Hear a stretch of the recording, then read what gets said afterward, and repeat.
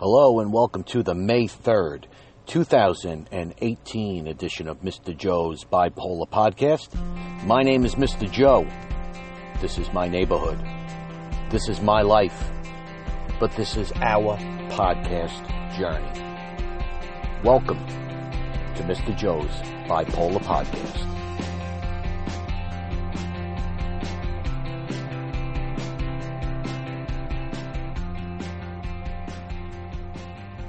Hello, everybody, and welcome to another edition of Mr. Joe's Bipolar Podcast. It's good to have everybody here with me today. And, of course, it's wonderful to be with you as well. So, we've got a few things to discuss today. And I'd like to consider this episode one of the more serious episodes because I have something very serious to talk about. Now, this episode will not... While it does not directly relate to me, of course, like everything else, you'll probably hear a little bit of my story. We've been doing this since the beginning of time. Anything that I've been through, anything that I've experienced, the good, the bad, the negatives, the positives, I've shared them all with you. So I may have to relate some of my experiences to the topic at hand today, but the topic at hand today is a very serious one. And it was prompted, actually, I was able to receive my material by something that took place online today. Now, for those of you who do not follow me at Mr. Bipolar Joe on Twitter, that's basically the only social media app that I engage in. That will be the only form of social media that you'll ever find Mr. Joe on. I don't engage in Facebook. I don't engage in anything else. I don't find anything else to be entertaining. For me, it's nothing but a source of bad things to happen. Believe it or not, I do have a Facebook page. I don't have one single friend on it, and it's just a page which allows me to post my podcast episodes. I don't even have the application active on my phone, so I wouldn't know what goes on there, and that's it. So again, Twitter is my only social media that I engage in, and I will comment from time to time on there. Recently, I've been doing some, I guess you can call it, daily motivational prayers. Not prayers derived from the Bible, but Mr. Joe prayers. Let's put it that way. You don't have to take it technical. You don't have to think, when I say today I pray, you don't have to think of Mr. Joe down on his knees praying to God if you don't want to. You could even substitute the words pray with today I hope for, if that makes you more comfortable. But I try to be motivating. I try to encourage those that are dealing with a mental illness right now, because all of my quotes are directly related to either addiction or mental illness. Now, with that said, I pay a lot of attention to the things that people say online. And I'll throw a couple of likes out there. Every once in a blue moon, I'll throw a retweet out there. I'm especially fond of people like Becky from that Bipolar podcast, Beautiful Bipolar Borderline. She's one of my favorites. Everything that she says has meaning behind it. So she's either going to get a like or a retweet from me, and that's just done with sincere, genuine honesty. I do it because I like her, and I like it because I like what she says. And I take that approach with a lot of different people. Well, no, I shouldn't say a lot. A select few. The complete opposite of a lot. A select few. Today, however, I came across a tweet that had me incredibly concerned. And for the first time in a very long time being on Twitter, I was put in a position where I didn't know exactly how to take this tweet, and I did respond to it, but I was not incredibly thrilled about the tweet. It was actually somewhat frightening.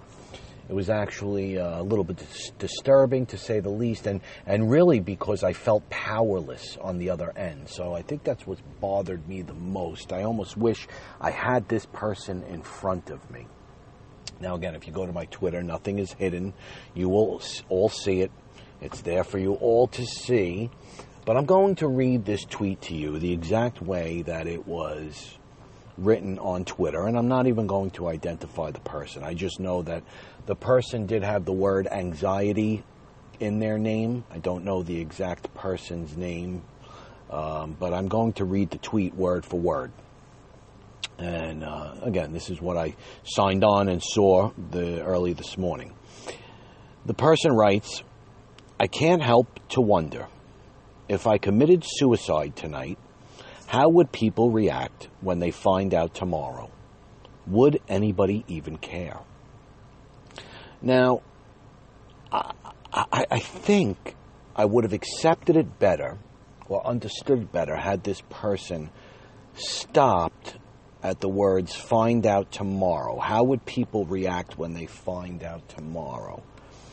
But instead, she continued on to say, would anybody even care? And for some reason, that second part of the tweet really, really hit home with me, because it instilled in me a feeling that I've had in the past, that a lot of times that I believe I would utilize the exact same words to a group of people, usually friends. If I wanted to extend that comment, I would extend it to the family. And if I wanted to get real personal with my suicidal thoughts or my suicidal threats, which, by the way, there is a very, very big difference between the two. And we'll discuss that in a minute. What I realized is that there was a lot of times where I was posing these threats in the past because I was looking for attention. And I am man enough to admit that. There are a lot of people that will not be man enough to admit that. They will say every single time that they threatened suicide, it had nothing to do with attention. It had everything to do with the fact that they were depressed, miserable, didn't want to live anymore. And that's that. But I will be the first to admit that there were a lot of times when I was doing it for attention. And that really doesn't matter. What I want to say is this. When people look at suicide as a way to get attention, what you're doing is you tend to minimize the seriousness of the situation. Now, what I mean by that is, even though I was looking for attention, there is a way that had somebody caught on to my attention or not taken it seriously, not giving me the attention that I needed, or basically called me out and said I was looking for attention, that would definitely minimize the seriousness of the situation and could potentially lead into me doing something and actually hurting myself, taking a step further to see if I actually could get the attention. Anyone who talks about wanting to kill himself or herself is absolutely 100% sending a clear message. And as far as I'm concerned, the threat of suicide should always be taken seriously. A lot of times when people don't treat it seriously, that simply reinforces the individual's standpoint that they are not valued, which is why I had in my heart and in my soul, I found it necessary to respond to this person. And I made sure that I did so. And I actually wrote it down on a sticky note. On one side, I put the person's tweet, and on the other side, I flip it over, and there's my response. And what I wrote was this. There would be a world of devastated family and friends mourning over the heartbreaking loss of a special person. We want to see a tweet from you again tomorrow. We accept nothing less. Soldier on, my friend. And what I tried to do there was I tried to be stern and tough, but caring at the same token. I thought that was important because I needed this individual to know that they were They were being taken very seriously. This was not a joke. And you know what? When you really think about it, although it's very hard to determine on social media what exactly the intentions are of the person. We don't know the person. I mean, my God, we don't even know if a male is a male and a female is a female sometimes. And Twitter, just like anything else, could probably be a place where people are looking for attention just like they would be in regular life. They're looking for electronic attention. Let's put it that way. Whatever it might be, this person got my attention. And people have all kinds of ways of getting attention. However, very few people use the threat of suicide to get attention, which is why, again, people should always take a suicide threat extremely, extremely seriously. Really what it comes down to is people who are doing that, like myself in the past, we need to be taught healthier ways of seeking attention. That's really where it comes from. I mean, you have to think of healthier ways to gain that attention that we're lacking, that we're seeking. I know this. On 2 separate occasions, and I've reported about this, I was dead serious about my intentions of committing suicide and taking my own life in one aspect, and I will not review the circumstances around it because we've talked about it in the past. You could find it on some previous episodes, things like Alcohol 101, I believe I reported there, even Suicide Prevention 101. I found myself climbing up on a ladder, putting a rope around my neck, and preparing to hang myself from the ceiling of my garage. And my ex-wife walked in just in the nick of time, and she was able to get me down from that rope. And I ended up going into a hospital, and I walked in that hospital, and I was immediately accepted as a patient because of the rope burns that was severely instilled around my neck, and I spent 15 days in a psychiatric ward. There was another time that I found myself in the exact same position. It was a time when I was coming off psychotropic medication, Cymbalta to be more specific, and I was all alone. My ex-wife left me, and I decided that I was going to take my life once again. And I do know this. I do know that my first instinct was to reach out to my friends, and I started texting them and started to say goodbye and telling them how much I still remember all of this, telling them how much I love them, and it's been a great life, but I just can't bear to go on anymore. And although I remember it, I could not even tell you one single response that came in because I didn't care to look because I was so serious about it. Probably had I been seeking attention, there is a very good chance that I would have waited for those responses and I would have accepted the attention for what it was and seen what everybody was writing, which I would imagine was, oh, Joe, don't do it, please don't go, things of that nature.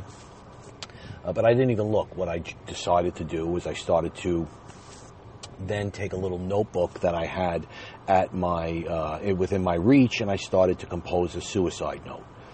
After I composed that suicide note, and I do not remember anything I wrote in that note, I was in such a manic / depressed / or AKA mixed episode state of mind that I just do not recall what I was writing. I just know it was not good. And I was preparing myself for a suicide attempt by tying that rope around my neck once again. And I actually started to put it around my neck. However, I took one step on the ladder and the garage door swung open, and it was my father. My father was smart enough to know through attempts in calling me at the house. He had known I was home for the day. I don't remember the exact circumstances around it, but he called, and when he received no answer, something told him through his fatherly instincts that his son was in danger. And he was able to come home, and he was able to save his son. Because God only knows what have happened. I'm lucky to still be here today, and I'm appreciative for that. But again, there were times where my suicide threats were not taken seriously. And I got to tell you, even by my own wife, who I'm married to, there were times where I would threaten to kill myself, and I was real damn serious about it, and she would leave me. And I believe that happened on the occasion in which I injured myself upstairs. And I've spoken about that as well. I had actually started by slamming my head against a door. I believe that prompted my wife to leave. I ended up going upstairs and cutting myself. I had threatened to kill myself over and over again, and she did not take it seriously. Do I know if was it attention seeking? I don't know. I really don't know. I think I was pretty serious since I was engaging in action. At least this, I'll tell you this. People, or even myself as an example for that particular day, seldom make these threats up. And if by a very slim chance they are making it up, well, they're making really a cry for help that needs to be heard.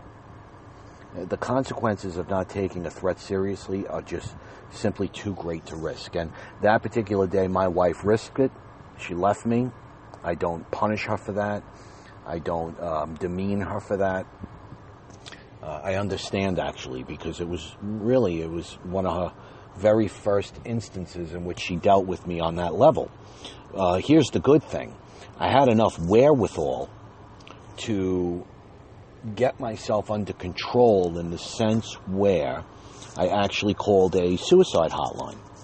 And I thought that was great. I really did. And they talked me through it. They actually talked me through it. And I was grateful for it. I believe I made 2 phone calls on that particular day.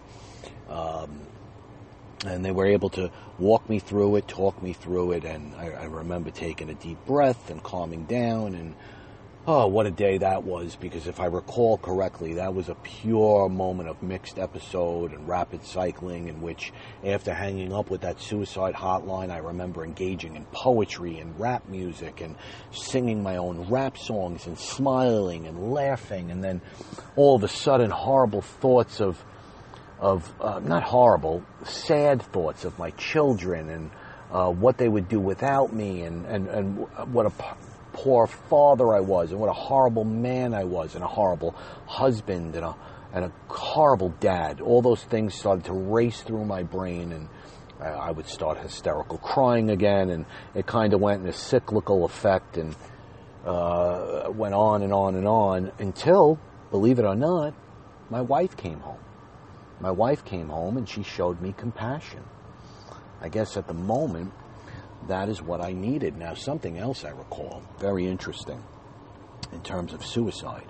I remember when I was hospitalized the first time in 15 days, I remember one of the patients who I actually had gotten into a fight with in the very beginning of my stay, and then ultimately we made up and we were kind of buddies towards the end. On one occasion, I remember him telling the staff, and me being very, very close by, that he was suicidal. And I also remember absolutely nothing happened. I then remember, and if I could be wrong, but I remember this young man bringing up a note to the staff. And the note, I would assume, was a suicide note. I don't think anything happened. I believe it was ignored. And what I realized, and how I realized that he was very serious, was when he came to me and he told me that he had planned it out. This was the first time that he had explained to me that he had planned out his suicide for the night. And you got to keep in mind, with hospital stays such as this in a psychiatric ward, every possible piece of material / instrument / device is taken away from the patient to ensure that they do not commit suicide. And somehow, some way, I made it through those doors, and even though they made me take the laces out of my shoes, which was extremely uncomfortable, walking around with sneakers each and every day that had no laces, and they were falling off my feet, drawstrings in pants that, had to be taken out. Pants were falling down, didn't matter. You had to wait for a new pair from your family members. Somehow, some way, with my winter jacket that I had worn in the psych ward, it made it past everybody, and I had that hanging up in my room. And this young man, after now, keep in mind, told the staff he was suicidal, showed them what I believe to be a suicide note, and then eventually came and told me his plan, in which he said to me, I am going to use your jacket to either tie your sleeves, which was very interesting, around my neck, or I'm just going to take the drawstring that happens to be holding the hood on your jacket, and I am going to kill myself. And me having enough brains in my head, I went ahead and I told staff, and I let them know. I said, this gentleman has a plan. And guess what? You want to know what happened? The only thing that happened was the next day I woke up and my jacket was gone. And me, like an animal, because I was having an incredibly hard time with my medication adjustment. Spoken about that as well. It was really, really taking its toll on me. I ended up leaving on medication that did not agree with me, particularly Abilify. And dear God, what a nightmare that was for me. Doesn't mean it won't work for some, but it didn't work for me. I was a raging maniac, and where is my jacket? And I remember a nurse turning around and saying, this is the SHIT that's going to get you to stay here and not allow you to leave. So I kind of calmed down, and, they gave me my jacket. At the end, the point I'm trying to make here is that the unit, their excuse when they actually, and this gentleman again, he shared it with me,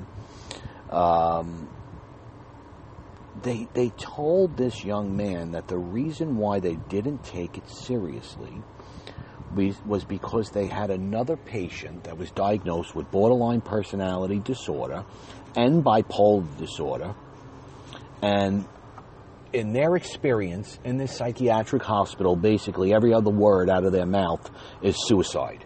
So they just assumed that this young man was the same way. Okay? These are the doctors and the psychiatrists and the staff that we were dealing with.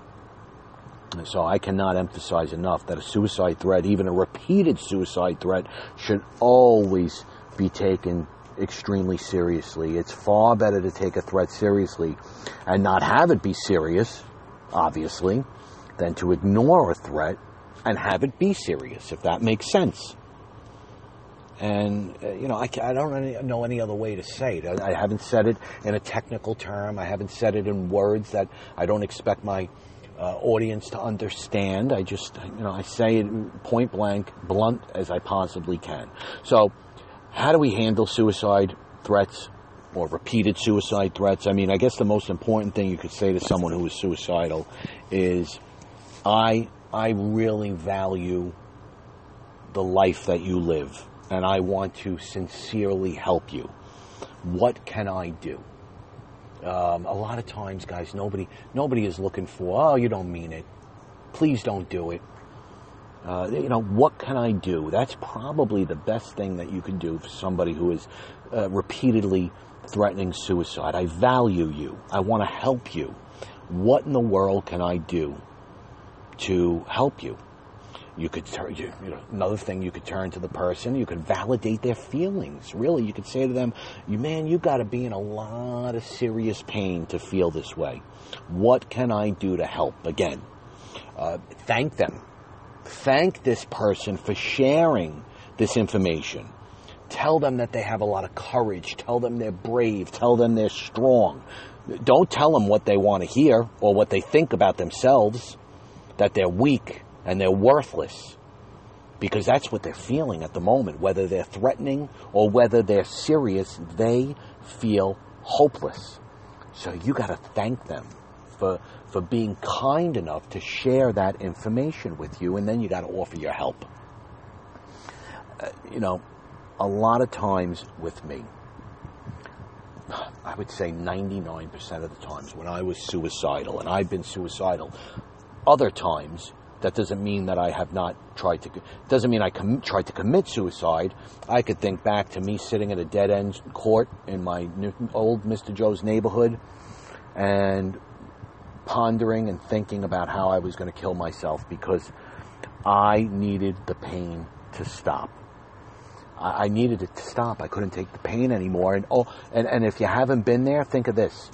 I felt so bad for the people around me that they were watching me suffer and watching me be unable to control these feelings. I felt like such a hindrance, such a bother to my children to have them see me the way that I was. I felt it would be better off for me not to be in this world anymore. So, I guess if somebody is expressing that, or even if they're not, it's safe to assume they might be feeling that. So maybe you could even ask them, what are the other options that we could take? What else can we do? Because a lot of times people don't really want to die. I know this. I didn't necessarily want to die. Again, I just wanted the pain to stop. And you think that death is the best way for that to happen. So what are our other options? What are the other ways that we could address these feelings without leaving this earth? Clearly, here's the deal, guys. Repeated suicide threats, they are symptomatic of a severe and serious mental illness, whether it be depression, whether it be bipolar disorder, whether it be borderline personality disorder, whatever it may be. It's the sign of a serious mental illness. And in each and every case, a person's going to need treatment. Not isolation, not punishment, not denial, not ignoring the person. You got to take it seriously. You got to tell them how you value the person. Find other coping skills. Don't tell them to find them. Work with them. Work on the coping skills. Offer the coping skills with them. Because they can't think right now. They're not able to think. You got to do the thinking for them at this particular time in a situation like this. So, this is what I wanted to talk about today. I don't know how far we got. I guess the bulk of what I wanted to say is a suicide threat should always be taken seriously because it's rarely made up. That's what it comes down to. And if it's a threat, if it's searching for attention, well, you know what? There's something underlying going on there. We need to find healthier ways to get attention, even if it is a way to grab the attention of others, family, friends, co-workers. There needs to be a healthier way to express our unhappiness, our loneliness, our depression. There has to be a better way. Now, before I take off here, I wanted to say one last thing. For those of you who listened to my podcast episode on Wellbutrin, I want to apologize.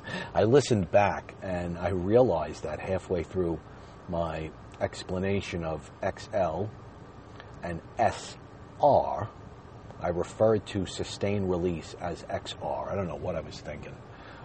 Repeatedly referred to it. So if you haven't listened to it yet and you decide that you're going to go back, anytime that I say XR, I'm actually referring to the SR, sustained release. I'm pretty sure that most of you probably got what I was saying because I identified the extended release as XL correctly each and every time. But for those of you who might have been getting peeved or annoyed by that, I know it annoyed me. I was listening to my own voice. And I don't review my podcast very often. Once in a blue moon, I will play them back. Sometimes when I have a comment from somebody that was interesting, that I don't recall what I might have said, I'll play it back, and then I kind of get into it and I start listening to myself just to see exactly how I might sound. And in this particular instance, nobody pointed it out. I just had a feeling. I just had a feeling because after I stopped, I said, what the heck was I saying there? And again, I didn't write anything down. When I do those things, when I rustle papers and you hear papers around me, guys, I will usually mention it and I'll let you know that I'm reading something. And it probably would be a good idea if I do read things a little bit more often, because maybe if I had Excel and SR in front of me, I wouldn't have done it repeatedly over and over again. But I apologize for that. Please forgive me for that, okay? It should not be that way. We're going to give information. We got to give it correctly. So that's that. I'm enjoying the fact that every couple of days I'm getting on this podcast. I hope that you're enjoying it also. I think it's important that we keep touching base with one another. I'm enjoying it. And it's helping me, so I hope that it's helping you. If you're living with a mental illness, I ask you to continue to work hard. I know it's not easy, but make sure that you continue working hard. If you love somebody with a mental illness, if you care about somebody with a mental illness, as hard as it might be, you have to continue to support that person. And in the case that you are struggling right now with a mental illness, I ask you to just keep on fighting, please. Battle. You gotta battle. I know it's not easy, but battle, fight, and soldier on. Thank you for listening to Mr. Joe's Bipolar Podcast. Have a great day.